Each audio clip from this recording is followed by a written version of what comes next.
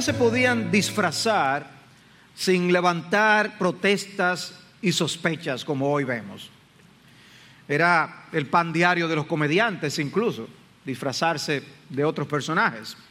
Y yo recuerdo una fiesta muy singular que se hizo en mi casa, siendo yo muy pequeño. Y probablemente yo tenía unos 5 años o algo así, de lo que puedo recordar. Era una fiesta en la que las mujeres tenían que disfrazarse de hombres y los hombres tenían que disfrazarse de mujeres. Y hasta mis abuelos se disfrazaron. Y eso fue algo muy singular. Y había que ver la reacción de las personas cada vez que llegaba una pareja y tenían que mirar 2 veces para descubrir quiénes eran. Para unos era más obvio que con otros. Y yo recuerdo que cuando vi a mi papá, me dio miedo acercarme. Como niño, ver las fotos después era mucho más agradable, era algo de lo que nos reíamos viendo todas las fotos, pero en ese momento para mí fue impactante. Y todo fue bastante sano, memorable. Pero como todo el mundo sabía quién estaba debajo de cada disfraz, no era tanta sorpresa, por así decir.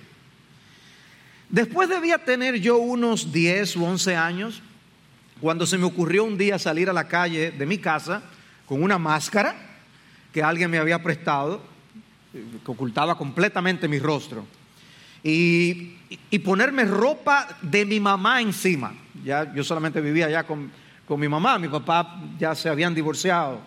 Y la idea era simplemente que no me reconocieran. Y ahí andaba yo con tacos, un faldón y una blusa, un cinturón y la cabeza cubierta.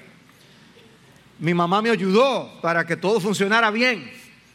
Y así yo recorría toda la calle visitando las casas de los vecinos para ver si descubrían quién estaba debajo de todo eso. Y fue todo un éxito. El pasaje que fue leído ante ustedes y que yo quiero compartir con ustedes hoy contiene la historia de alguien que también se disfrazó, pero sin éxito. La esposa de Jeroboam. Y lo primero que quiero mencionar son los primeros 3 versículos que nos muestran la historia de un rey en apuros. Un rey en apuros que busca encubiertamente la palabra de Dios. Ese es el primer punto de nuestro bosquejo. Por aquel tiempo Abías, hijo de Jeroboam, se enfermó. Y traten de no confundir a Abías con Ahías. Se van a aparecer los nombres. Abías es el hijo de Jeroboam, Ahías es el profeta que participa en la historia. No sabemos la edad, pero este hijo había enfermado, no parecía ser un bebé. Y Jeroboam dijo a su mujer: levántate ahora y disfrázate para que no conozcan que eres la mujer de Jeroboam, y ve a Silo. Obviamente ella debía cubrirse de tal manera que ni levantara sospecha de quién ella era. Ahí está el profeta Ahías, que dijo de mí que yo sería rey sobre este pueblo. Él recuerda al profeta Ahías como aquel que le había profetizado correctamente, que había dicho algo acerca de él, y lo veremos, y se cumplió. Ve donde él. Toma en tus manos 10 panes y tortas y un jarro de miel, y ve a él. Él te dirá lo que ha de suceder al niño. Pero no quiero compartir esta historia y asumir que todo el que está aquí sabe acerca de esta historia. Jeroboam, ¿quién era este hombre? Es importante que conozcamos algo de su trasfondo. Después que David y Salomón fueron reyes sobre Israel, el reino se dividió en 2 partes. Estaba el reino del sur, o Judá, que quedó bajo la dirección de Roboam, el hijo de Salomón. Y estaba el reino del norte con sus 10 tribus, que quedó bajo el reinado de Jeroboam. La historia de Israel es un testimonio vivo de lo que sucede cuando nosotros no prestamos atención a las advertencias de Dios. Y parte de lo que ocurre con esta división del reino y lo que ahora veremos en esta historia que se dice que ocurriría con Jeroboam es precisamente por esto. No prestamos atención a las advertencias de Dios. El Señor les había advertido que se cuidaran de las influencias de las naciones paganas. Dice Primero de Reyes 11:2, de las naciones acerca de las cuales el Señor había dicho a los hijos de Israel: no os uniréis a ellas, ni ellas se unirán a vosotros, porque ciertamente desviarán vuestro corazón tras sus dioses. Pero Salomón se apegó a ellas con amor. O sea, Salomón tenía muchas mujeres que desviaron su corazón del Dios vivo tras los dioses de ellas. Y luego el texto dice que sus mujeres le llevaron a la idolatría y a ese desvío de una manera más evidente. Dice: sucedió que cuando Salomón era ya viejo, sus mujeres desviaron su corazón tras otros dioses. Y su corazón, oigan esto, no estuvo dedicado por entero al Señor su Dios, como había estado el corazón de David. David fue mencionado en la lectura, ¿recuerdan? En el capítulo 14, como un ejemplo de alguien que obedeció a Dios. En el capítulo 11 también, porque Salomón siguió a Astoret, diosa de los sidonios, y a Milcom, ídolo abominable de los amonitas. Salomón hizo lo malo a los ojos del Señor y no siguió plenamente al Señor, como le había seguido su padre David. Entonces Salomón edificó un lugar alto a Quemos, ídolo abominable de Moab, en el monte que está frente a Jerusalén, y a Moloc, ídolo abominable de los hijos de Amón. Así hizo también para todas sus mujeres extranjeras, las cuales quemaban incienso y ofrecían sacrificios a sus dioses. ¡Qué terrible! Y dice ahí en el versículo 9: el Señor se enojó con Salomón porque su corazón se había apartado del Señor. Triste historia con Salomón. Y luego en ese mismo capítulo, en el versículo 11, dice: y el Señor dijo a Salomón: ¿por qué has hecho esto? Y no has guardado mi pacto y mis estatutos que te he ordenado.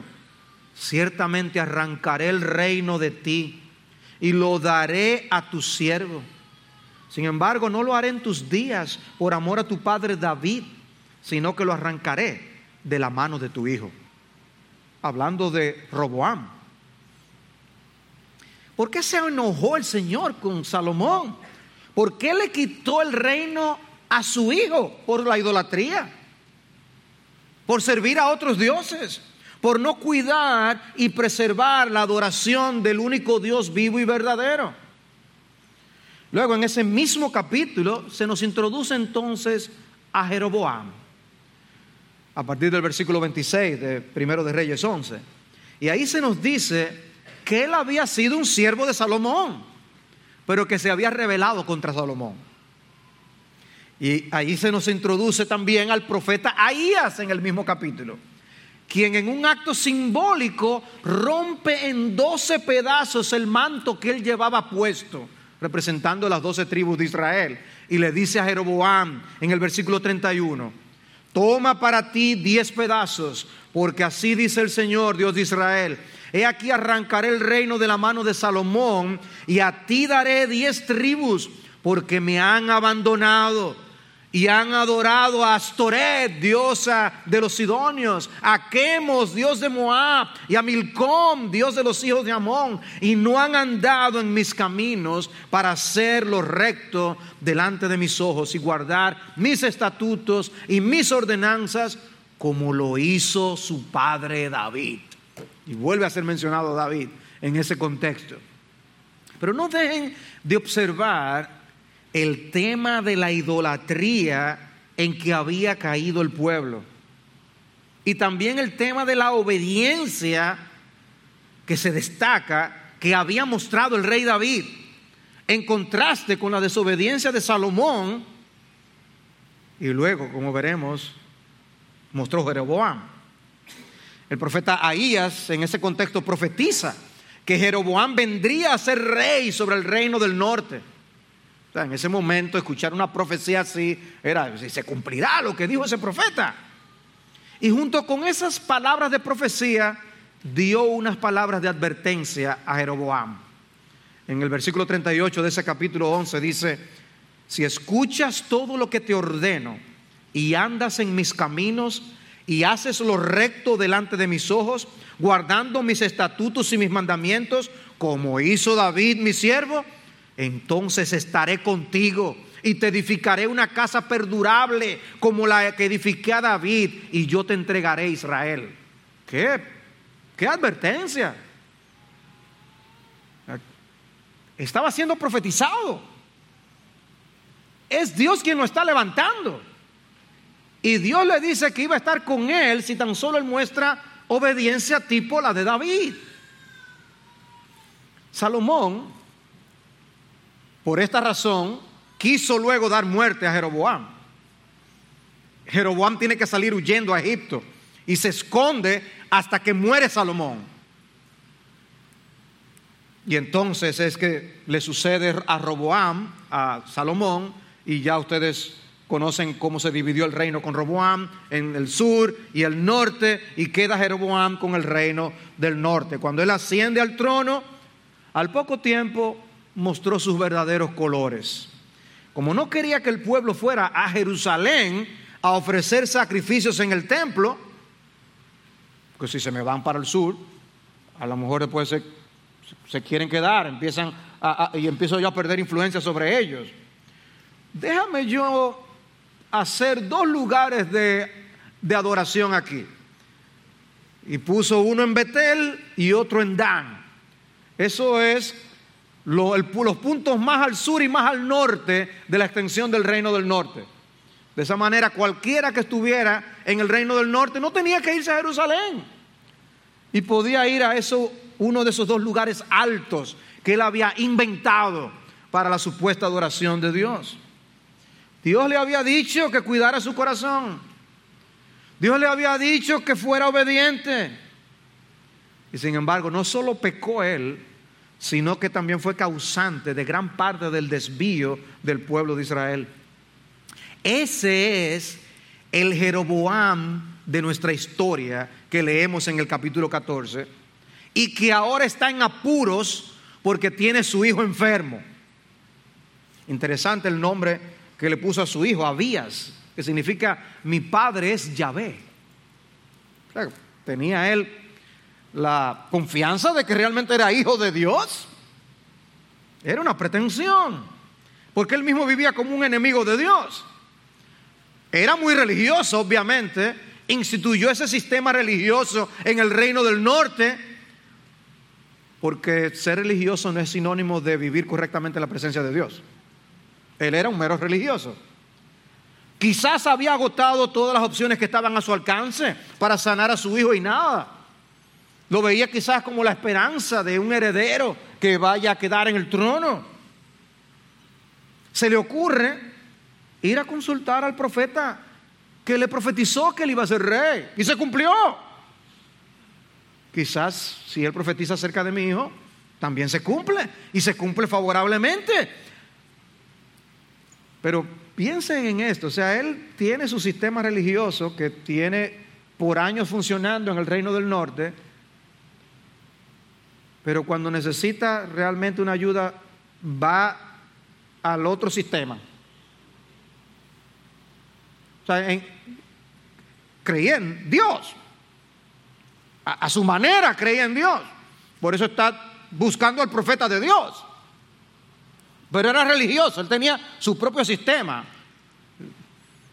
Nunca se me olvida un programa de televisión que había que siempre anunciaba un producto para la calvicie. No sé por qué yo me fijaba en eso.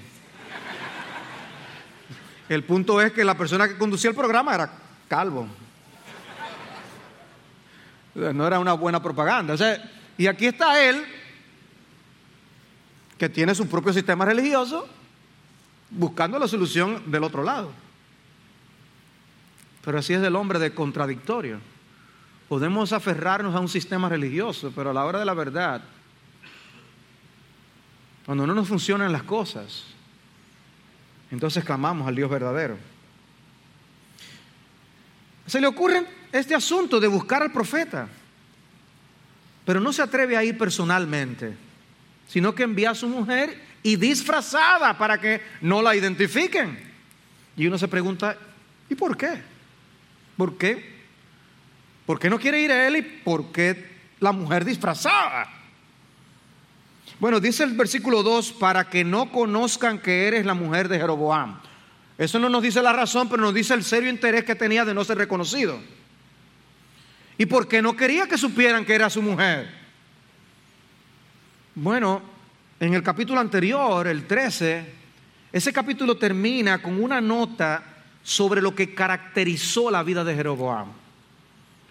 Jeroboam no se volvió de su mal camino. Eso es una nota de su vida que se va a repetir en el libro. Ahías había advertido a Jeroboam, como leímos, pero él no hizo caso. La desobediencia fue lo que marcó su vida. Hacer lo que él quiso como quiso e ignorar los mandamientos de Dios. Ahora él quería volver a escuchar del profeta, pero habiendo sido desobediente, él no se atreve a dar la cara y comparecer ante él. Le daba vergüenza. Y él envía un regalo modesto a Ahías, y envía un regalo modesto porque si envía algo muy grande iban a reconocer quién era. Pero pensaría él que con ese regalo él podía de alguna manera tornar las cosas a su favor y que Ahías se viera comprometido a decirle una palabra favorable sobre su hijo.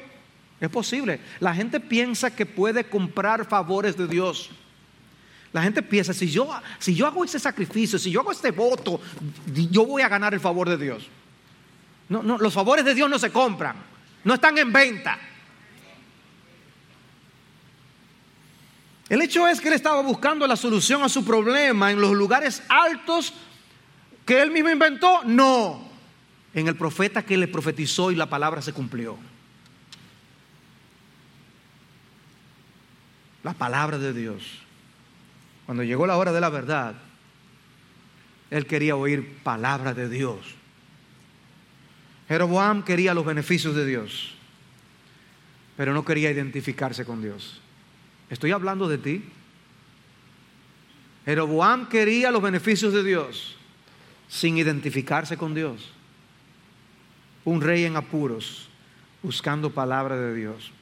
Pero en segundo lugar, nosotros vemos en los versículos 4 al 6 cómo el rey de reyes expone y descubre al rey y a su incógnita mensajera. El rey de reyes expone y descubre al rey y a su incógnita mensajera. Así lo hizo la mujer de Jeroboam, se levantó, fue a Silo y llegó a casa de Ahías.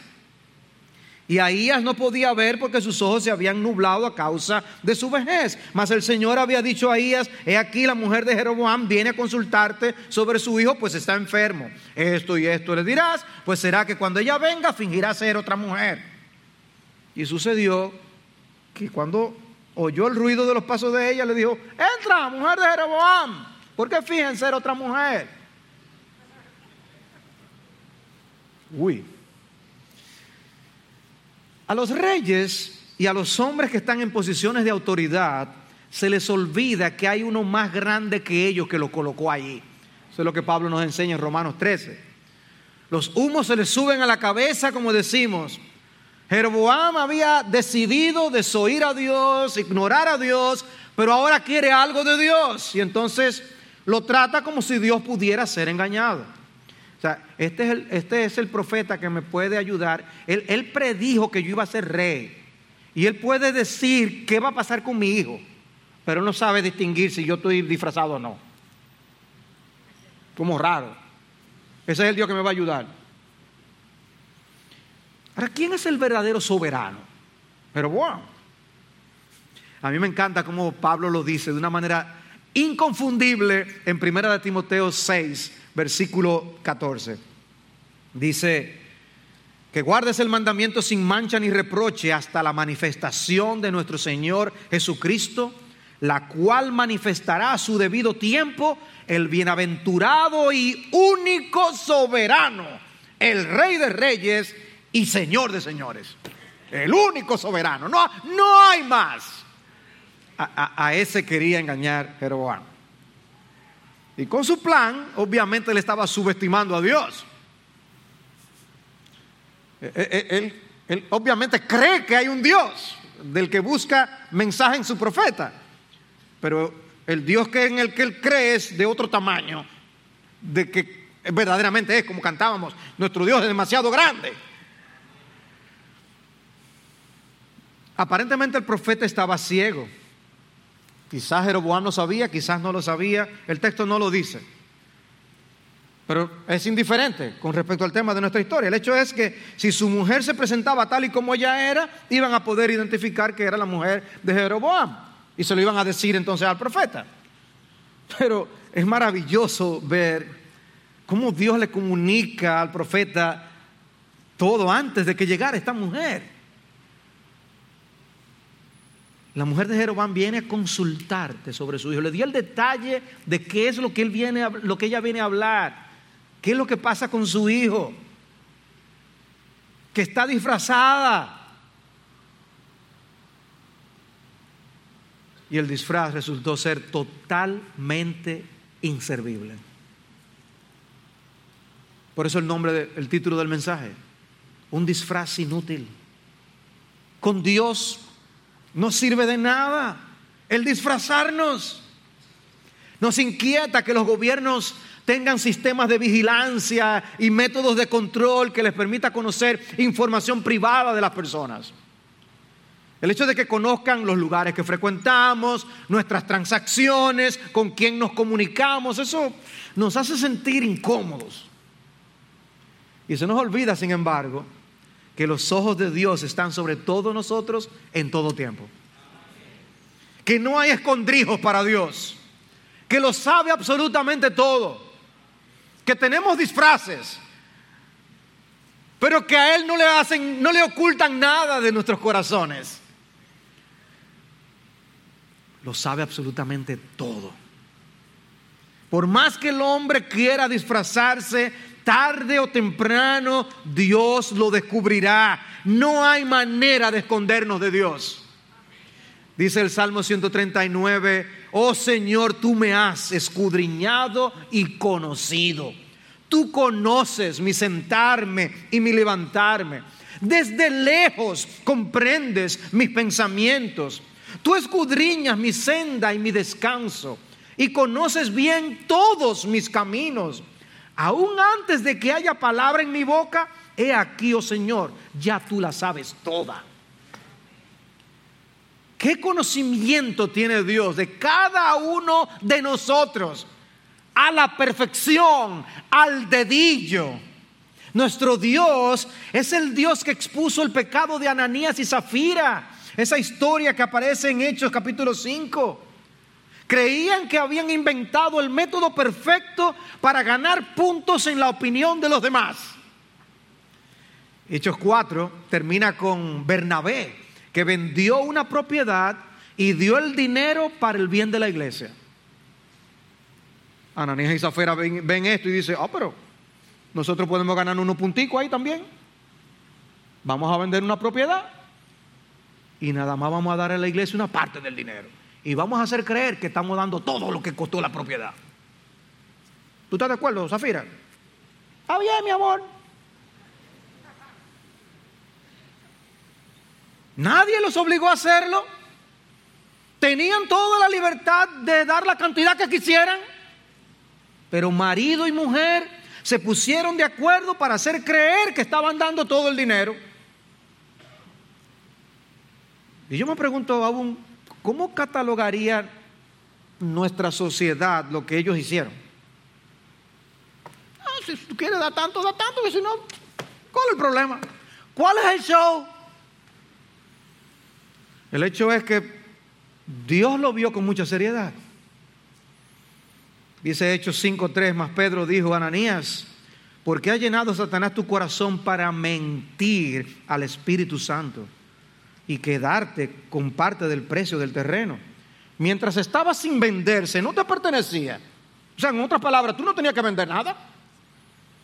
Y después de vendida, no estaba bajo tu poder. Te podías quedar con el dinero si querías también. ¿Por qué concebiste este asunto en tu corazón? No has mentido a los hombres, sino a Dios. Había mentido a los hombres, pero en el fondo, lo principal, lo más importante, es que habían mentido a Dios. Y Dios le quitó la vida a los dos. Yo sé que por la mente de algunos pasó la idea de wow, no es algo demasiado rígido que Dios castigara de esa forma. Pudiéramos quizás sentarnos a discutir acerca de eso. El punto es que Dios hizo lo que hizo. ¿Podemos decir que Dios juega con el pecado? He ahí el caso de dos parejas que cayeron juntos: Ananías y Zafira, Jeroboam y su mujer. Eso es una gran lección y advertencia para todos los matrimonios. Dice Hebreos 4:13, y no hay cosa creada oculta a su vista, sino que todas las cosas están al descubierto y desnudas ante los ojos de aquel a quien tenemos que dar cuenta. Somos nosotros los que creemos en la absoluta privacidad, pero tal cosa no existe cuando nosotros vivimos ante los ojos de Dios. Todas las cosas expuestas a sus ojos. Y no solo lo que hacemos, sino también lo que pensamos, también nuestras motivaciones. Es por eso que el versículo anterior dice que la palabra de Dios penetra hasta partir el alma y el espíritu, la coyuntura y los tuétanos, y discierne los pensamientos y las intenciones del corazón. Eso solo Dios lo puede hacer. Y es por eso que a veces las personas después de un mensaje dicen, eso como que fue para mí. Y no era porque yo sabía, es porque Dios sabía. Él conoce los secretos del corazón, Salmo 44:21. O la fortaleza de Pablo en Gálatas 6:7. No os dejéis engañar, de Dios nadie se burla, pues todo lo que el hombre siembre, eso también segará. De Dios nadie se burla. Spurgeon cuenta en su autobiografía un caso en el que este pasaje sirvió para desenmascarar a alguien. Se cuenta que un hombre que se convirtió bajo la predicación de Spurgeon asistía regularmente al tabernáculo metropolitano, a pesar de la fuerte oposición que recibía de su mujer. Pero un domingo en la tarde, después de que su esposo se había ido al servicio, la curiosidad la movió a ir.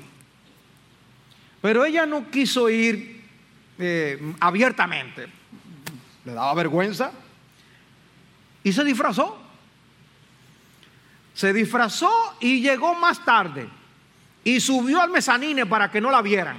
O sea que ella iba más o menos de incógnito.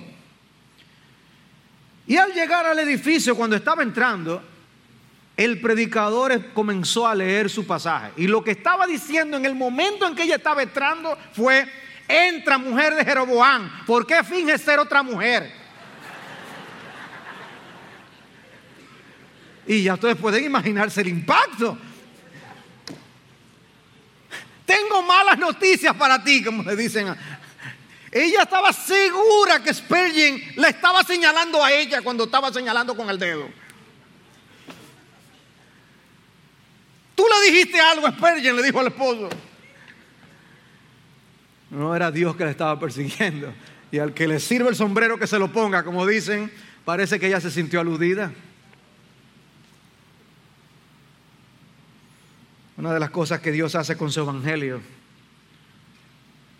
es mostrarte que Él lo sabe todo. Y que por tanto necesitas con urgencia que Él perdone y limpie todo eso que Él ya sabe. Porque cuando el evangelio viene con poder a un corazón, cuando tú entiendes quién es Dios y lo que tú eres en su presencia, en la presencia de un Dios santo, tus pecados es como si pasan como una película por tu mente. Y es como si tú tuvieras la sensación de: he sido descubierto.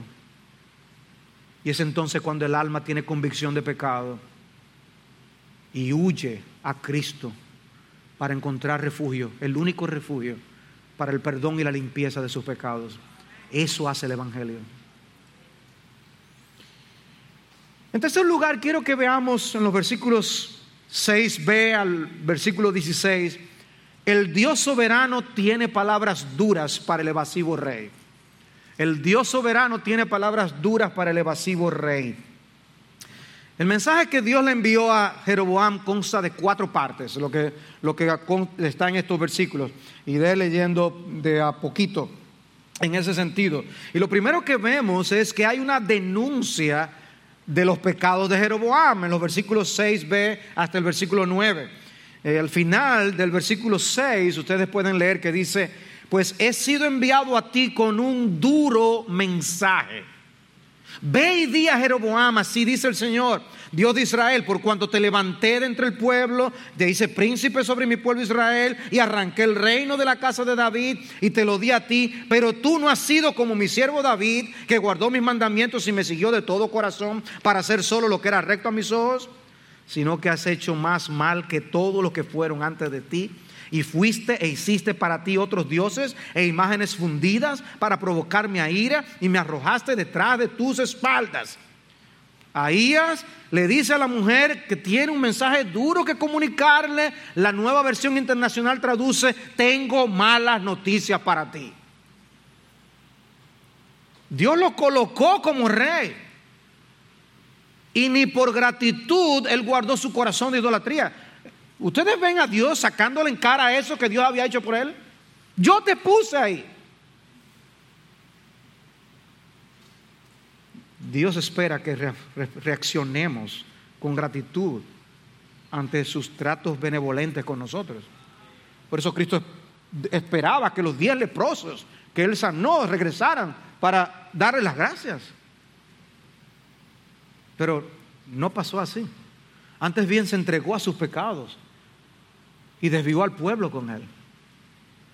Algo que me llamó poderosamente la atención es la manera como Dios habla de David aquí. Dice: tú no has sido como mi siervo David, que guardó mis mandamientos y me siguió de todo corazón. Oigan eso: para hacer solo lo que era recto a mis ojos. Y ya tú pensaste en Betsabé, ¿verdad que sí?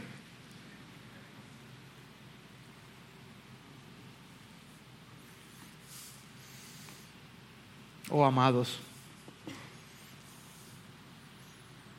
tú tienes tus Betsabés, sexuales o no sexuales. Tú tienes tus pecados, que de sacarlos a la luz sería la mancha que sería notable en la sociedad y sería reconocido por eso. Pensamos en David y pensamos en eso, pero Dios no. Dios no. Me siguió de todo corazón para hacer solo lo que era recto ante mis ojos. David ¿había cometido el pecado con Betsabé o no cuando se dice esto? Obviamente. Pero es como si no estuviera en el panorama. Oh, la justicia de Dios que es otorgada al hombre. Qué bendición la justicia de Dios que se revela por fe y para fe. ¿Cómo Dios puede ver a un pecador perdonado de esa forma? Eso escapa la comprensión. Pero así está viendo Dios a David. Sino que tú has hecho mal. Y entonces señala a Jeroboam lo que había hecho.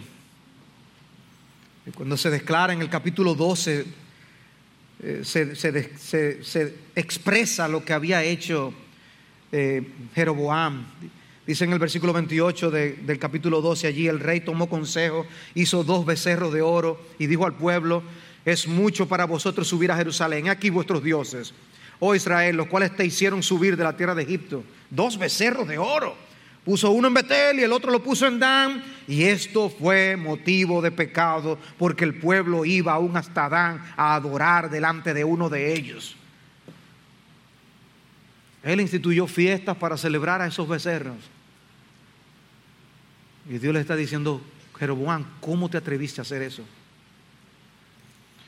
Y entonces en ese contexto se le da el anuncio de castigo a toda su dinastía, versículos 10 y 2 y 11.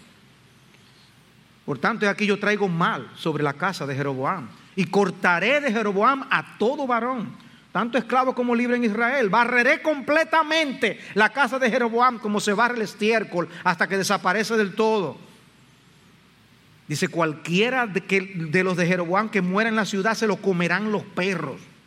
Vendrán las aves del cielo, porque el Señor ha hablado. Y ya esas consecuencias habían sido profetizadas casi literalmente en Deuteronomio 28. Y la mención del estiércol en el versículo 10 nos da una idea de cómo olían para Dios los pecados de Jeroboam. Y la frase final del versículo 11 nos deja saber de qué se trata todo esto. Que si Dios dice algo, no hay nada que discutir. La autoridad de Dios no está en juego. Es lo que Dios dice, eso se cumplirá. Y luego se anuncia en los versículos 2 y 13 la muerte del niño, de una manera muy singular. Y si tú levántate, vete a tu casa, cuando tus pies entren en la ciudad, el niño morirá. Y oigan esto: y todo Israel hará duelo por él y lo sepultarán, pues solo de la familia de Jeroboam irá a la sepultura, porque de la casa de Jeroboam solo en él fue hallado algo bueno hacia el Señor, Dios de Israel. Una manera sumamente extraña de hablar de Abías, el hijo de Jeroboam. El que él muriera una muerte natural y que el pueblo lo llorara era una misericordia divina. En otras palabras, para Dios hay cosas peores que morirse. ¡Wow! Y él fue el único de los hijos de Jeroboam que fue sepultado debidamente. El único. Llama la atención. Y que se diga que Dios halló algo bueno en él. No sabemos la edad que él tenía, pero dice que Dios vio en él algo por lo cual lo trató de otra forma. Muchas preguntas se pueden levantar en nuestras cabezas, pero llama la atención que el autor no hace ni el más mínimo esfuerzo para contestar nuestras preguntas. Él simplemente compartió lo que compartió. Es como si algo que quedara completamente cubierto por la soberanía de Dios. Y luego entonces hay un anuncio de un nuevo rey que marcaría el destierro de Israel. Posiblemente el hijo siguiente al que se menciona al final del capítulo, que subió al trono, de Jeroboam. Dice: el Señor levantará para sí un rey sobre Israel que destruirá la casa de Jeroboam. Dice: el Señor herirá a Israel como se agita una caña en el agua. Arrancará a Israel de esta buena tierra, hablando del destierro. Y abandonará a Israel a causa de los pecados que cometió Jeroboam y con los cuales hizo pecar a Israel. Los pecados de Jeroboam produjeron consecuencias desastrosas, provocaron el final del reino del norte. Es cierto que cada quien es culpable de sus propios pecados, pero Jeroboam cargó con gran parte de la culpa de lo que sucedió con Israel. El Señor lo acusó de hacer pecar a Israel. Oigan eso.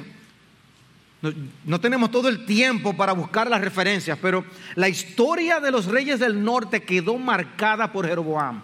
No solo provocó a él la ira del Señor, sino que vez tras vez se dice de otros que anduvo en el camino de Jeroboam y en el pecado con que hizo pecar a Israel. Esa frase se repite vez tras vez en los libros de Reyes. Él fue la causa del desastre del pueblo y cómo hizo que otros reyes fueran marcados por su propia conducta. No se apartó de los pecados de Jeroboam, se aferró a los pecados de Jeroboam. Es el tipo de frases que aparecen en el libro. Y Cristo tiene duras palabras para aquellos que hacen pecar a otros. Como dice Marcos 9:42, y cualquiera que haga tropezar a uno de estos pequeñitos que creen en mí, mejor le fuera si se le hubieran atado al cuello una piedra de molino de las que mueve un asno y lo hubieran echado al mar. ¡Wow! Eso es Cristo hablando. Y dije, si tu mano te es ocasión de caer, córtala. Te es mejor entrar en la vida manco que teniendo las dos manos ir al infierno, al fuego inextinguible.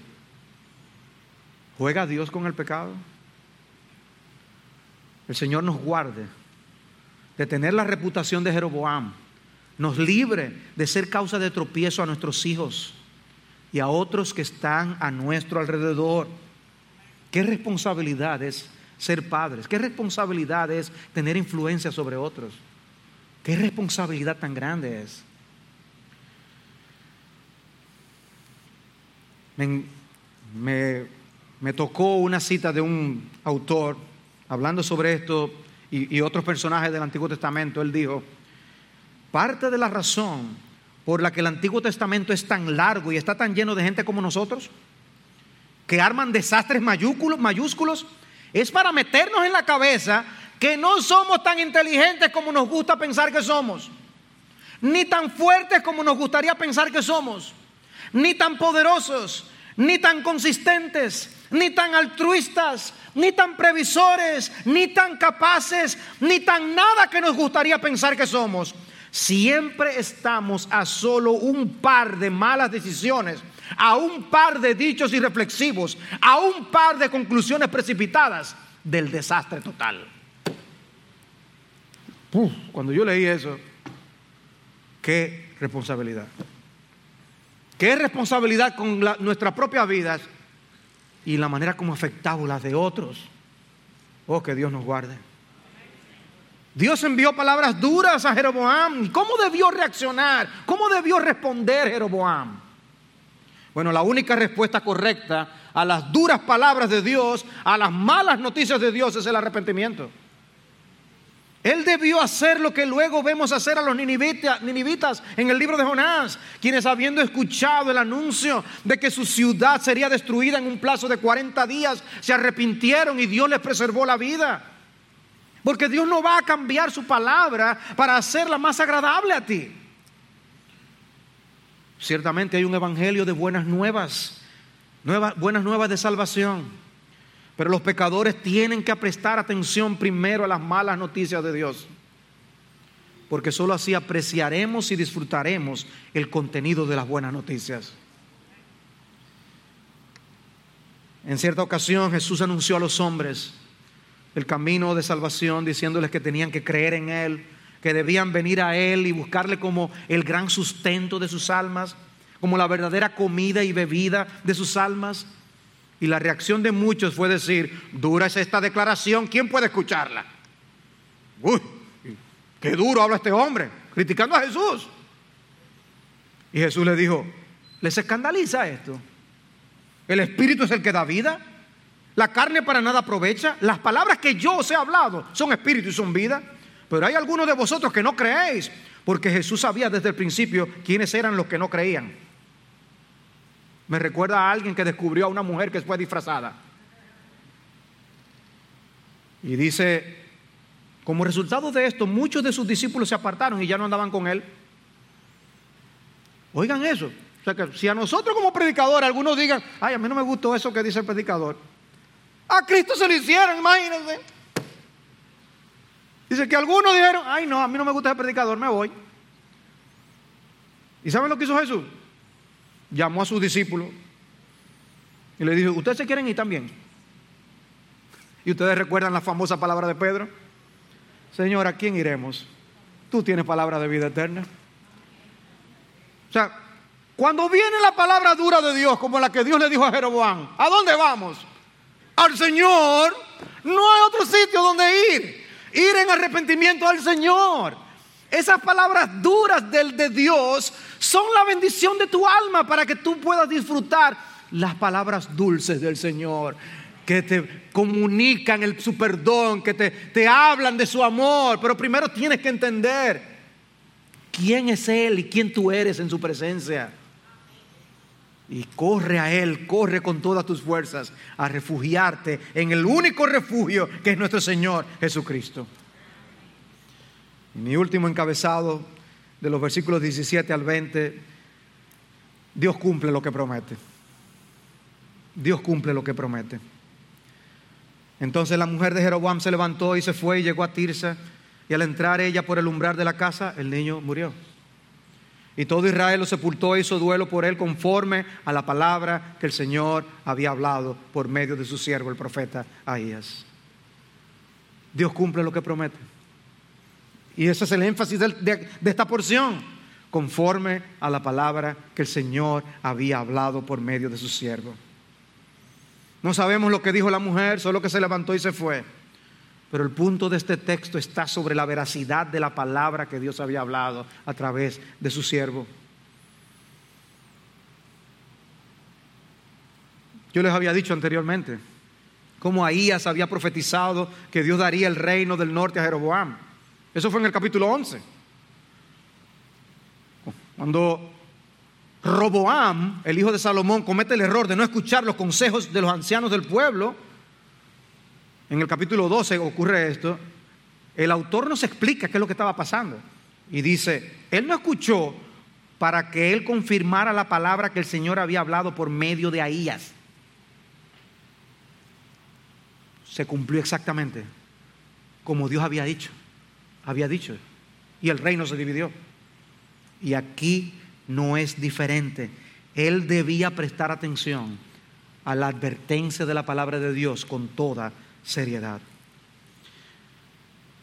Jeroboam se fue, se murió. Es lo que vemos en los últimos versículos del capítulo de nuestro texto. Pero quedó la firme y segura palabra de Dios. Porque sécase la hierba, marchítase la flor, mas la palabra del Dios nuestro permanece para siempre. Toma en serio la palabra de Dios. Toma en serio las advertencias de Dios.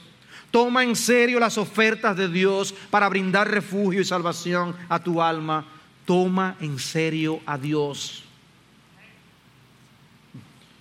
Y Jeroboam es una ilustración de todos aquellos que solo buscan a Dios cuando quieren un favor suyo, cuando están en una gran necesidad, cuando están desesperados. Porque si les queda alguna forma de solucionar su problema sin Dios, lo usarán, pero Dios es su último recurso al cual acudir. Y Cristo mismo denunció a aquellos que le buscaban por los beneficios que podían obtener en Juan 6:26. Ustedes vienen porque han comido de los panes que yo les he dado. No busques a Dios, ni busques su palabra solo por lo que tú puedes conseguir de Él. Búscalo a Él mismo. Búscale mientras puede ser hallado. No es lo suyo lo que tú necesitas, lo necesitas a Él. Haz de la búsqueda de Dios una rutina para tu alma.